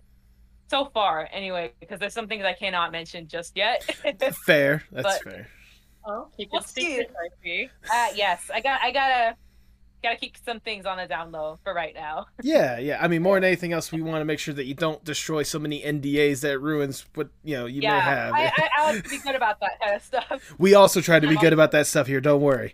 Yes, You look at that, I'm doodling. You're doodling. That's fair. Hey, I'm just doodling. I feel like that. I really just like kind of draw all the time. See, so basically, everyone that's ever known me in my lifetime, like just everyone that's ever known me throughout my life, just knew me as the kid who's always had their sketchbook, always had my bag full of my markers and, you know, my art. I had like a binder full of all my drawings. I would just kind of bring with me places because I was a kid, right? I would just bring them with me. So everyone that's ever known me knew I was the art kid, the art person, the kid that I would give people drawings for their birthday. I would draw them something for their birthday, right? Like I was that kid. I would just draw all the time. I always have things with me, and things like this, I would just be doing, you know, whether it be like during rehearsals, because me and my family were involved in performing arts a lot back in the day, like productions. So, you know, I'd just be drawing during rehearsal, like, you know, at school, any setting, like I would just be drawing anywhere. I would draw, like as a kid, I would draw comics or like just scenes of just random things or things that inspired by my life. Mm-hmm. So yeah, that's kind of what a lot of my drawings are, very inspired by my life or my family, especially like Journey and Beyond's kind of also very inspired by my whole family, which is it's a very much a family oriented story. Okay. So a lot of my art is very based on my family, my life, inspirations such as like just things around me, you know, things I grew up on, like music, especially music. Okay, yeah. Oh my gosh, I could go on about music and my art. We're not stopping you. We can't stop you. go. All I have to say is I agree with you 100% because I'm a artist that I really can't do like any type of art without listening to music at all. Yes, no, because music has just always been a huge thing in my family and just all the time. Because, you know, my mom and dad, they'd always like just blast music throughout the house if we were cleaning or something, or just, you know, getting together with friends over, always just blasting music, you know, 80s music, usually 80s music. A lot of my drawings are very based on music. Like the titles of my pictures, you might notice like sometimes I'll have like parentheses and I'll have like music lyrics in some of my drawings because a lot of art is based on music that I grew up on, 80s music I grew up on, and I was, as a kid and even now, I always like to imagine my characters singing certain songs or just any characters singing certain songs. Like, for example, that one picture I did recently with Glamrock Freddy and Glamrock Bonnie from Five Nights at Freddy's Security Breach. I did one of them singing You're a Friend of Mine by Clarence Clements and Jackson Brown. So that's like, I drew them, but I imagined them singing that song together. And I did one of Cosmo with a sledgehammer based off Peter Gabriel's Sledgehammer. What else? Oh, I did it when Come On Feel the Noise, another Five Nights at Freddy's one I recently released, of Security Breach, because they're very glam rock. Yeah. So it was like that song. That's the song I imagine these characters like singing. I always use Dead Man's Party for my Dry Bowser pictures, by Oingo Boingo.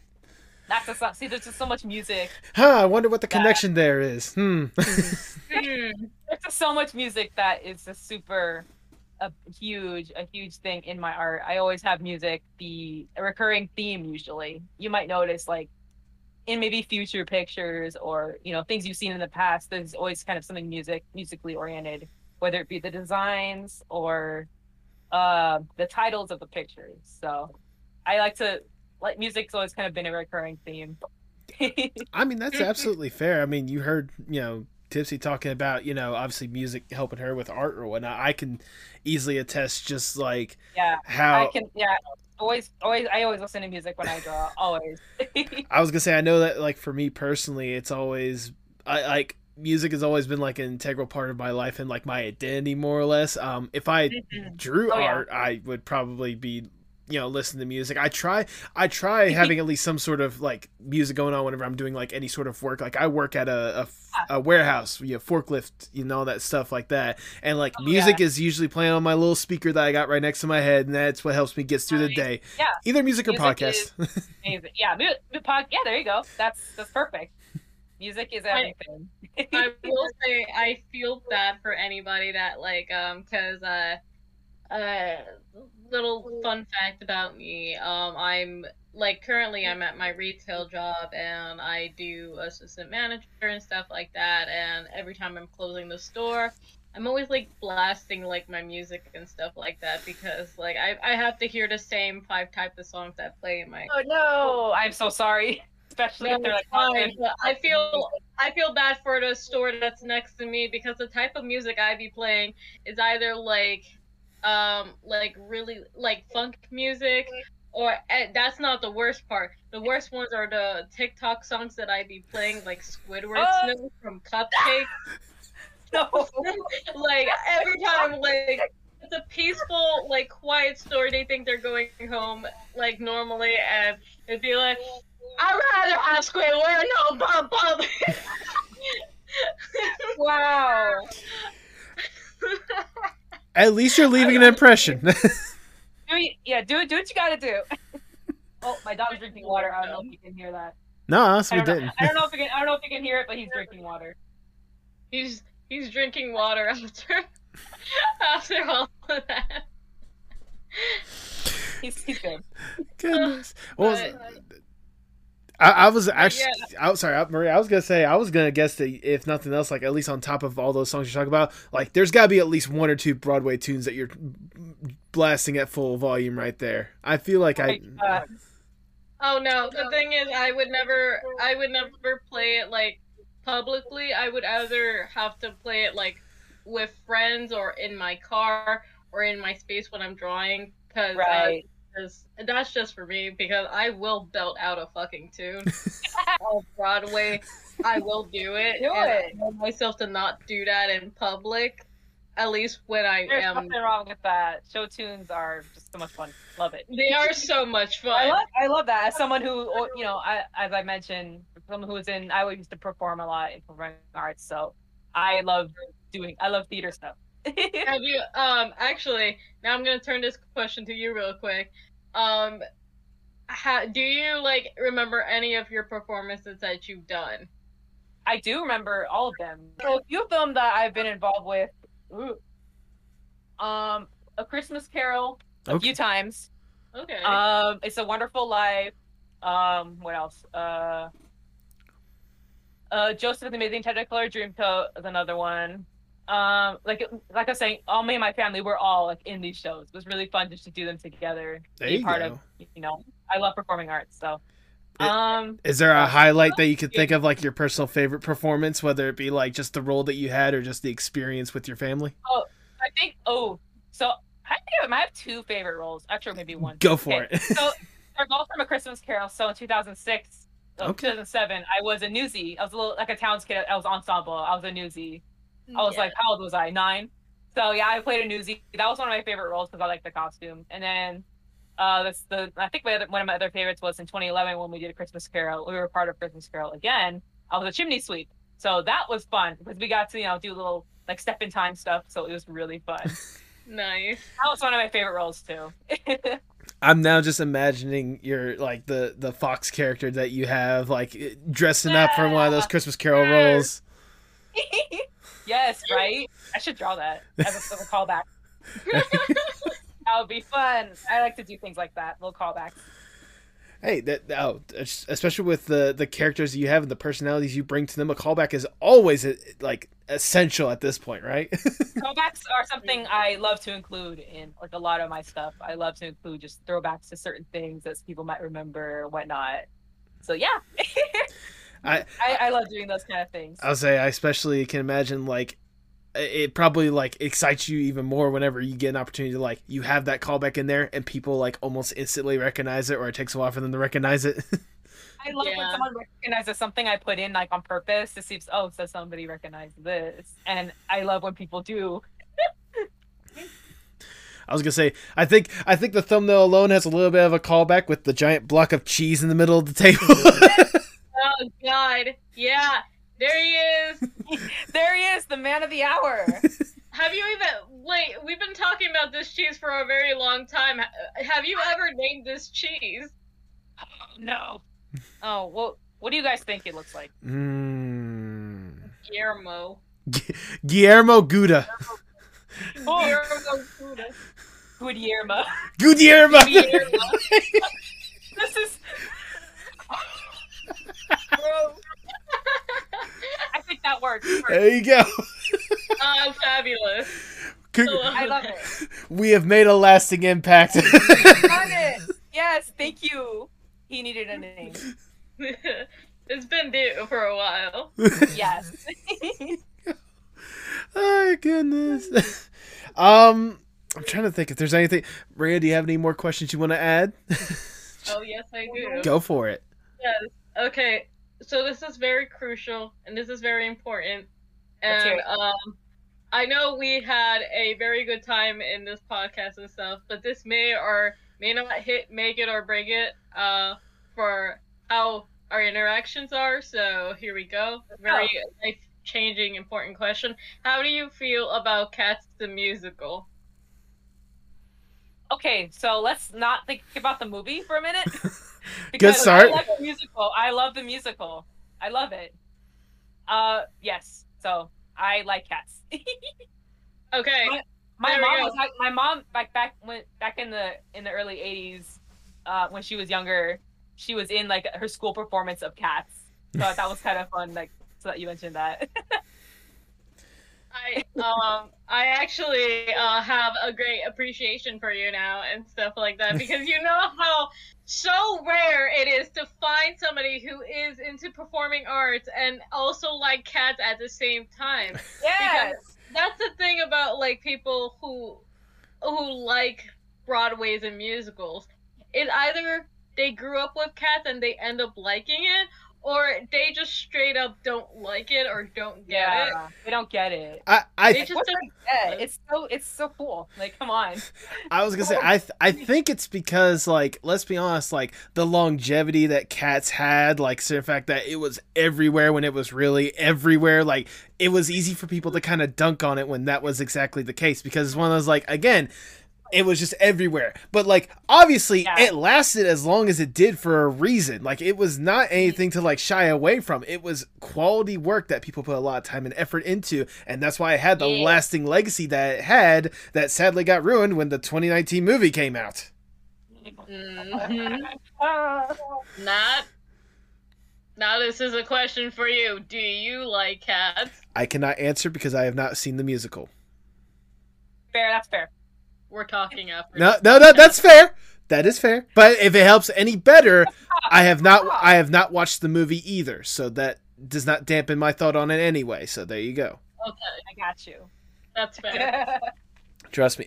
If I was going to watch a movie of the Cats, one, I've heard there is a 98 one that came out in like 98 or something like that. That is probably like the quintessential viewing if there is one. But two, if I remember correctly, wasn't Steven Spielberg supposed to make like an animated Cats movie in like the mid 2000s or something like that? Yeah. That would have been something to see. I wish that happened so much. Oh, the concepts are beautiful. Yes, they are. Oh my god. I was just like looking at my favorite character design so far was definitely like Grisabella's, and I was just like, what would have been like really nice animation? We were robbed, and just the concept art of the like beautiful like city and stuff like that, and then seeing Old Deuteronomy, I was just like, man,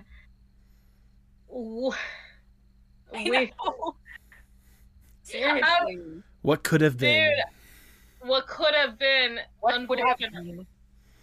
Unfortunately. But I also like think every time I think of like McCavity's like character design and stuff, it does remind me of you, Cosmo. Oh my gosh. It does look like something that you would draw personally, honestly. I can see it. There you go. I do love drawing cats though. That's one of my things I always like to draw cats. Like not cats, but not because the music was like actual cats. Right. I always like drawing actual cats too, as well as foxes and wolves. But cats was another thing I always like to draw. Have you seen what was it, Jane Gumball? Have you seen the recent cat designs that she's been putting out, the Doom and Gloom? Isn't those are the ones that she commissioned me for? I believe. I believe so. Yeah. Yes, I drew them. I love those. Oh my god, when I saw those designs, when she sent me those she sent me the picture of them, I was like, oh, I can't wait for this. Can't wait to draw these cats. She's really good when it comes. I was gonna say she's really good when it comes to character design in the first place. That's just right up her alley. Amazing. Oh yeah.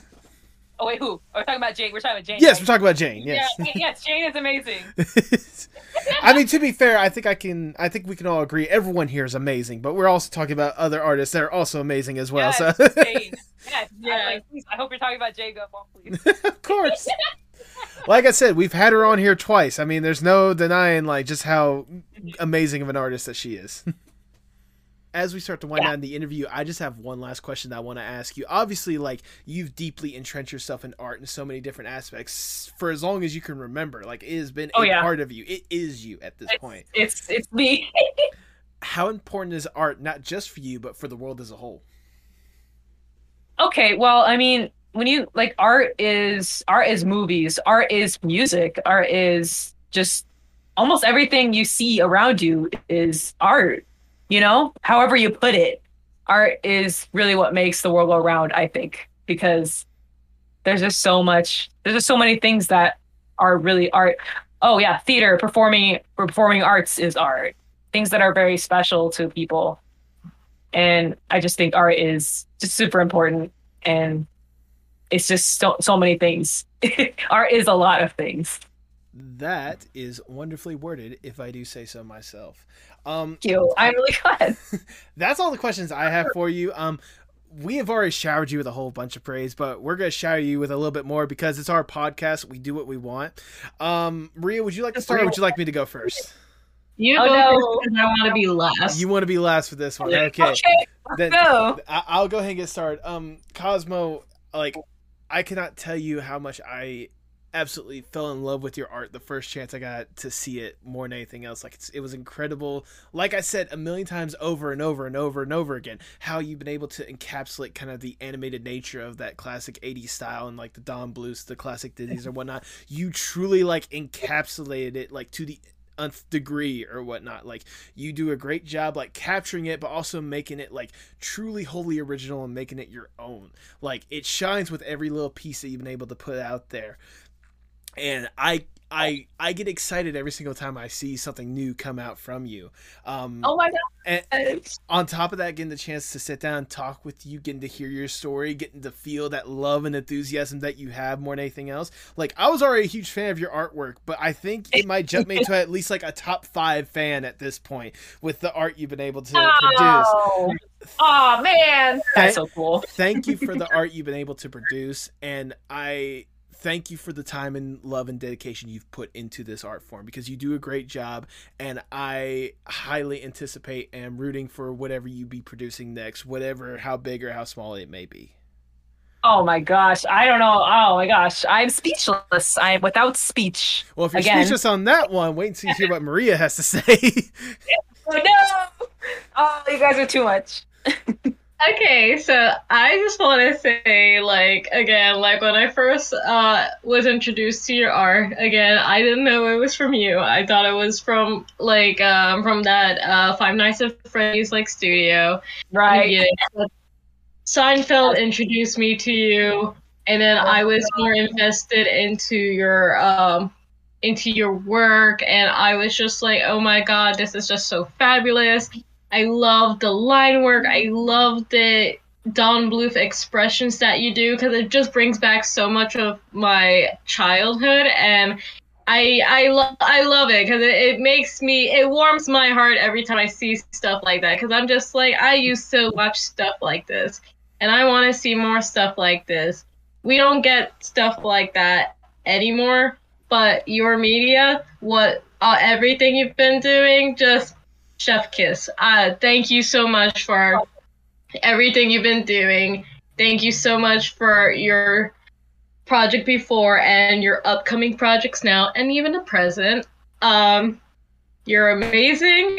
Matt told me you were coming in the show. I was ecstatic. I was like, this is gonna make my day, and it did. So thank you for existing, and thank you so much. Oh my gosh, I have to take this all in.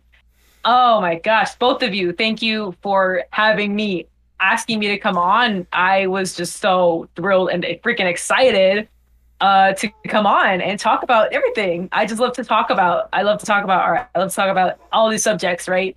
And to hear that it brought you that kind of joy, that's exactly what I am kind of out here to do, is just to bring a little bit of joy, a little bit of smiles to the world, right? To just put out something it could be, silly, something silly, or something like a meme or something like that. Just something that comes to my mind, like something that can make someone's day, I guess. I try to be able to invoke that feeling with my art. Like my art, I want to make it something that make people happy. I just love to make people happy and smile, laugh, especially love to make people laugh.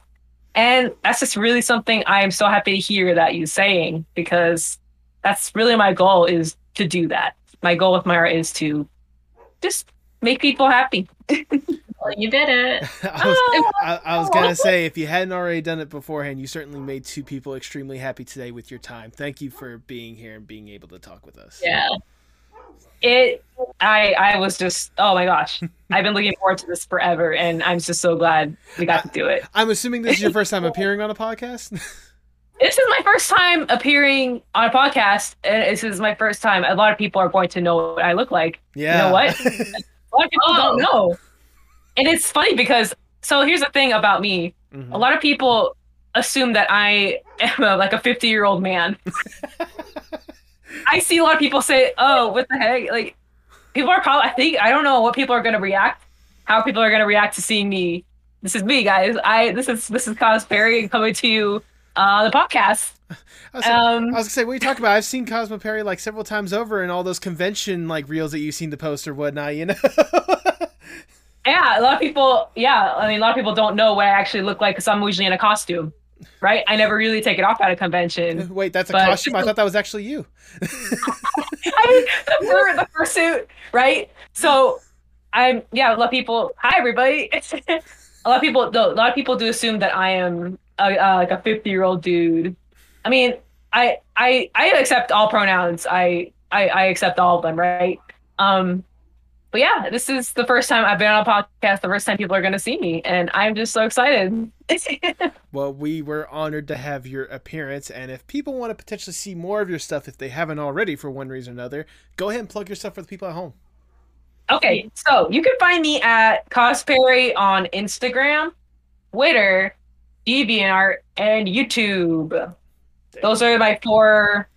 Yeah, that's the 4 that I have on there. Yes. There you go. And for all those links, or if you missed any or whatnot, I'll be sure to have them in the description below so that people can find it, and they can also fall in love with the art if they aren't already. Maria, do you have any final words before we sign off? Yes. Don't forget to treat your cheese very well, or else. Cosmo, do you have any final words before we sign off? I mean, I guess like I got a few like last things I want to add are, I mean, as before, I mean, I thought about my family a lot, right? Yeah. So my family is my friends especially, and my family especially are like my rock. Like they are everything. They're all my support. I love my friends and my family so much. They inspire me to just keep drawing, right? Like my family, they're all creative too, all of them. My dad's a musician. Okay. My mom was a choreographer and a dancer. My sister, she's into photography and film and performing arts. Nice. Still, she does stuff. My brother, I have two brothers. One, my brother, he produces music, and my other, he's very into film and art, film editing and art. So, art has just been something we all do, like all different kinds. Like we all have something different we do, and that's just a really. It was just been so great to just grow up in this where we all have some artistic endeavors that we all do.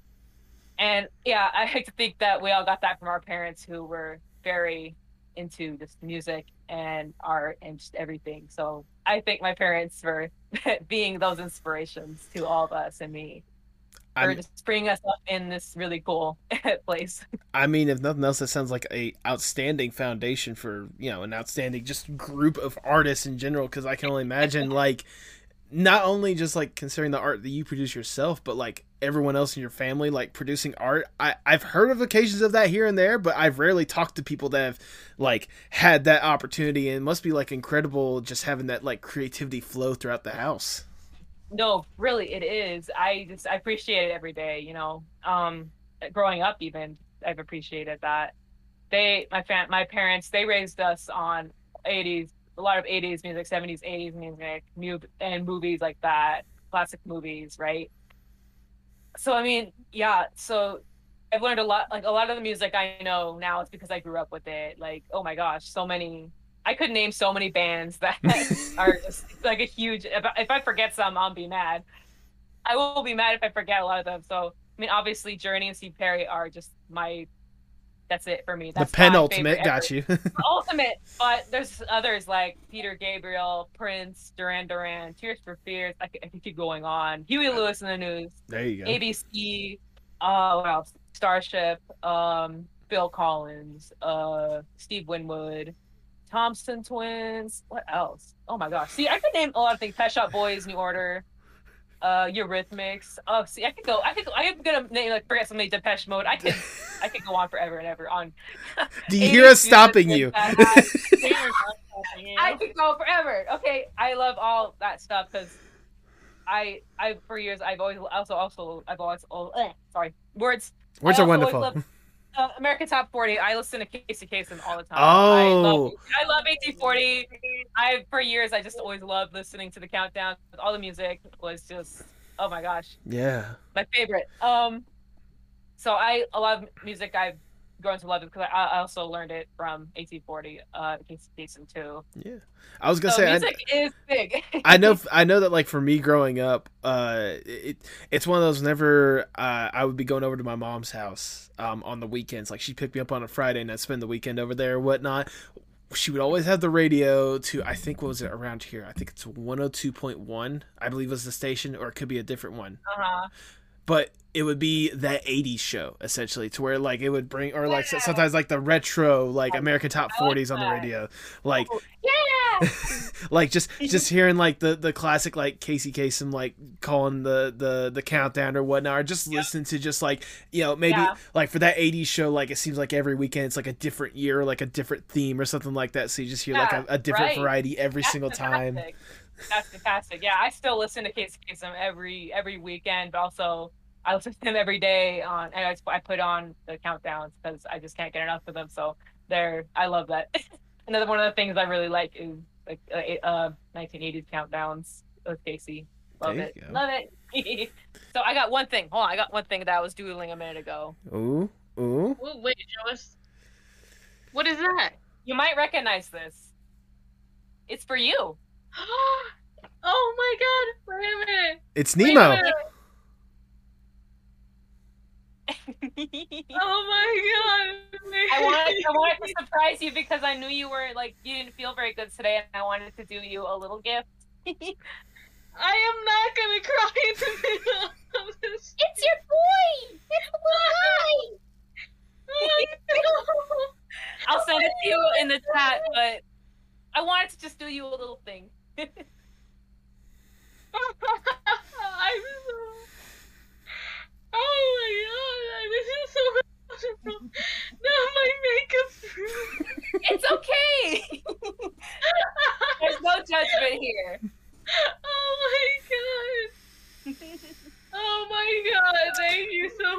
I was gonna say literally like an hour before we started here, she messaged me and is like, "Hey, what's your favorite animal?" I'm like, "I'll do you one better. Here's Nemo. Have fun." He sent me the picture. I said, "Okay, I'm gonna draw that during the thing. I'm gonna sketch it during what we're talking." I was just thinking, it was like, oh, you know, she's probably drawing like Columbus or some sort of stuff or Journey, and I was so excited, but I was not expecting that, and I'm just like, I wanted to surprise you. I wanted to make you feel better.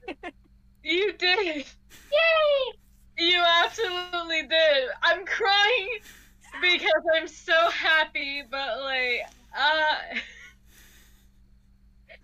literally have like, I'm so sorry not to like put this podcast. I had like the understanding of grief from shore near me. Was spanning it earlier and stuff like that because I'm hot as hell.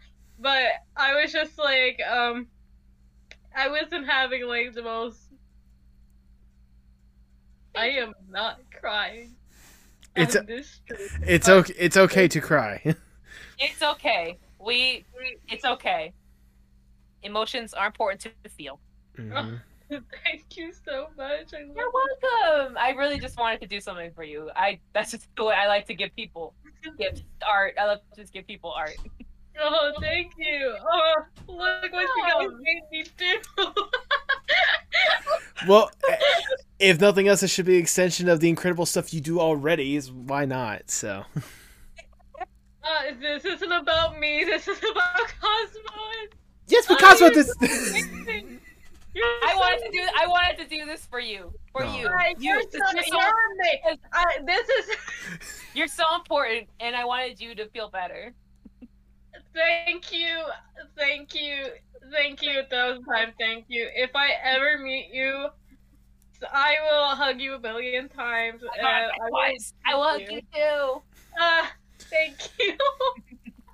Always. You are so welcome. I have one more thing, just to close it out. I wanted to just say something to everybody out there, right? Mm-hmm. I just wanted to say to, if you're an artist, if you're not an artist, if you do any kind of art, to just follow your passion.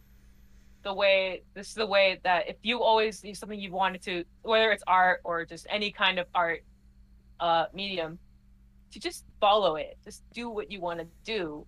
Be yourself. Like, just put yourself in your art. Be yourself. Surround yourself with people that love and support it, and you as a person. And to people who respect you for who you are and who you want to be in life. Just don't let anybody hold you back. Just be you and be proud to be you. And just put yourself into your art, because it's just very important to just make it really special, you know? Those are beautiful words, if I do say so myself.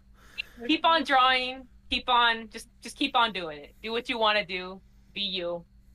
Be just awesome. I'm gonna live with those words. Oh. I was gonna say, you know, I was originally just going to splice this little bit in before my previous ending, but you know what? I think this is a better ending than whatever we had last time, right? It is. Yeah. I mean, we talked about some fun stuff. Yeah. Yeah. I mean, trust me. I guess we could just say, you know, if you guys are wondering why we're dressed differently than they're the ones dressed differently. I kept the same shirt, but no. Well, it's because we time traveled. Yeah, time traveling. Yeah, that works. Yeah, Doc and Marty are in the DeLorean outside right now, so just so you know, that's why things look a little bit different today. Yes, this is a wear me on Sunday shirt. Oh, don't want. Oh yeah, you know what? You have an excuse now. But with that, now all I have left to say is for the people at home, hasta luego, mi amigos. Bye. Tell me what's wrong, tell me it's parts and